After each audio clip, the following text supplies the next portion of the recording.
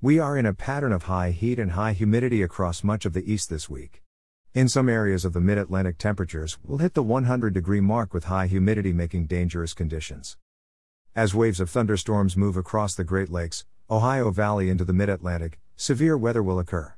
The storms that feed off the high heat and humidity will produce damaging winds, heavy rains and frequent lightning shows. A brief tornado may occur in some areas.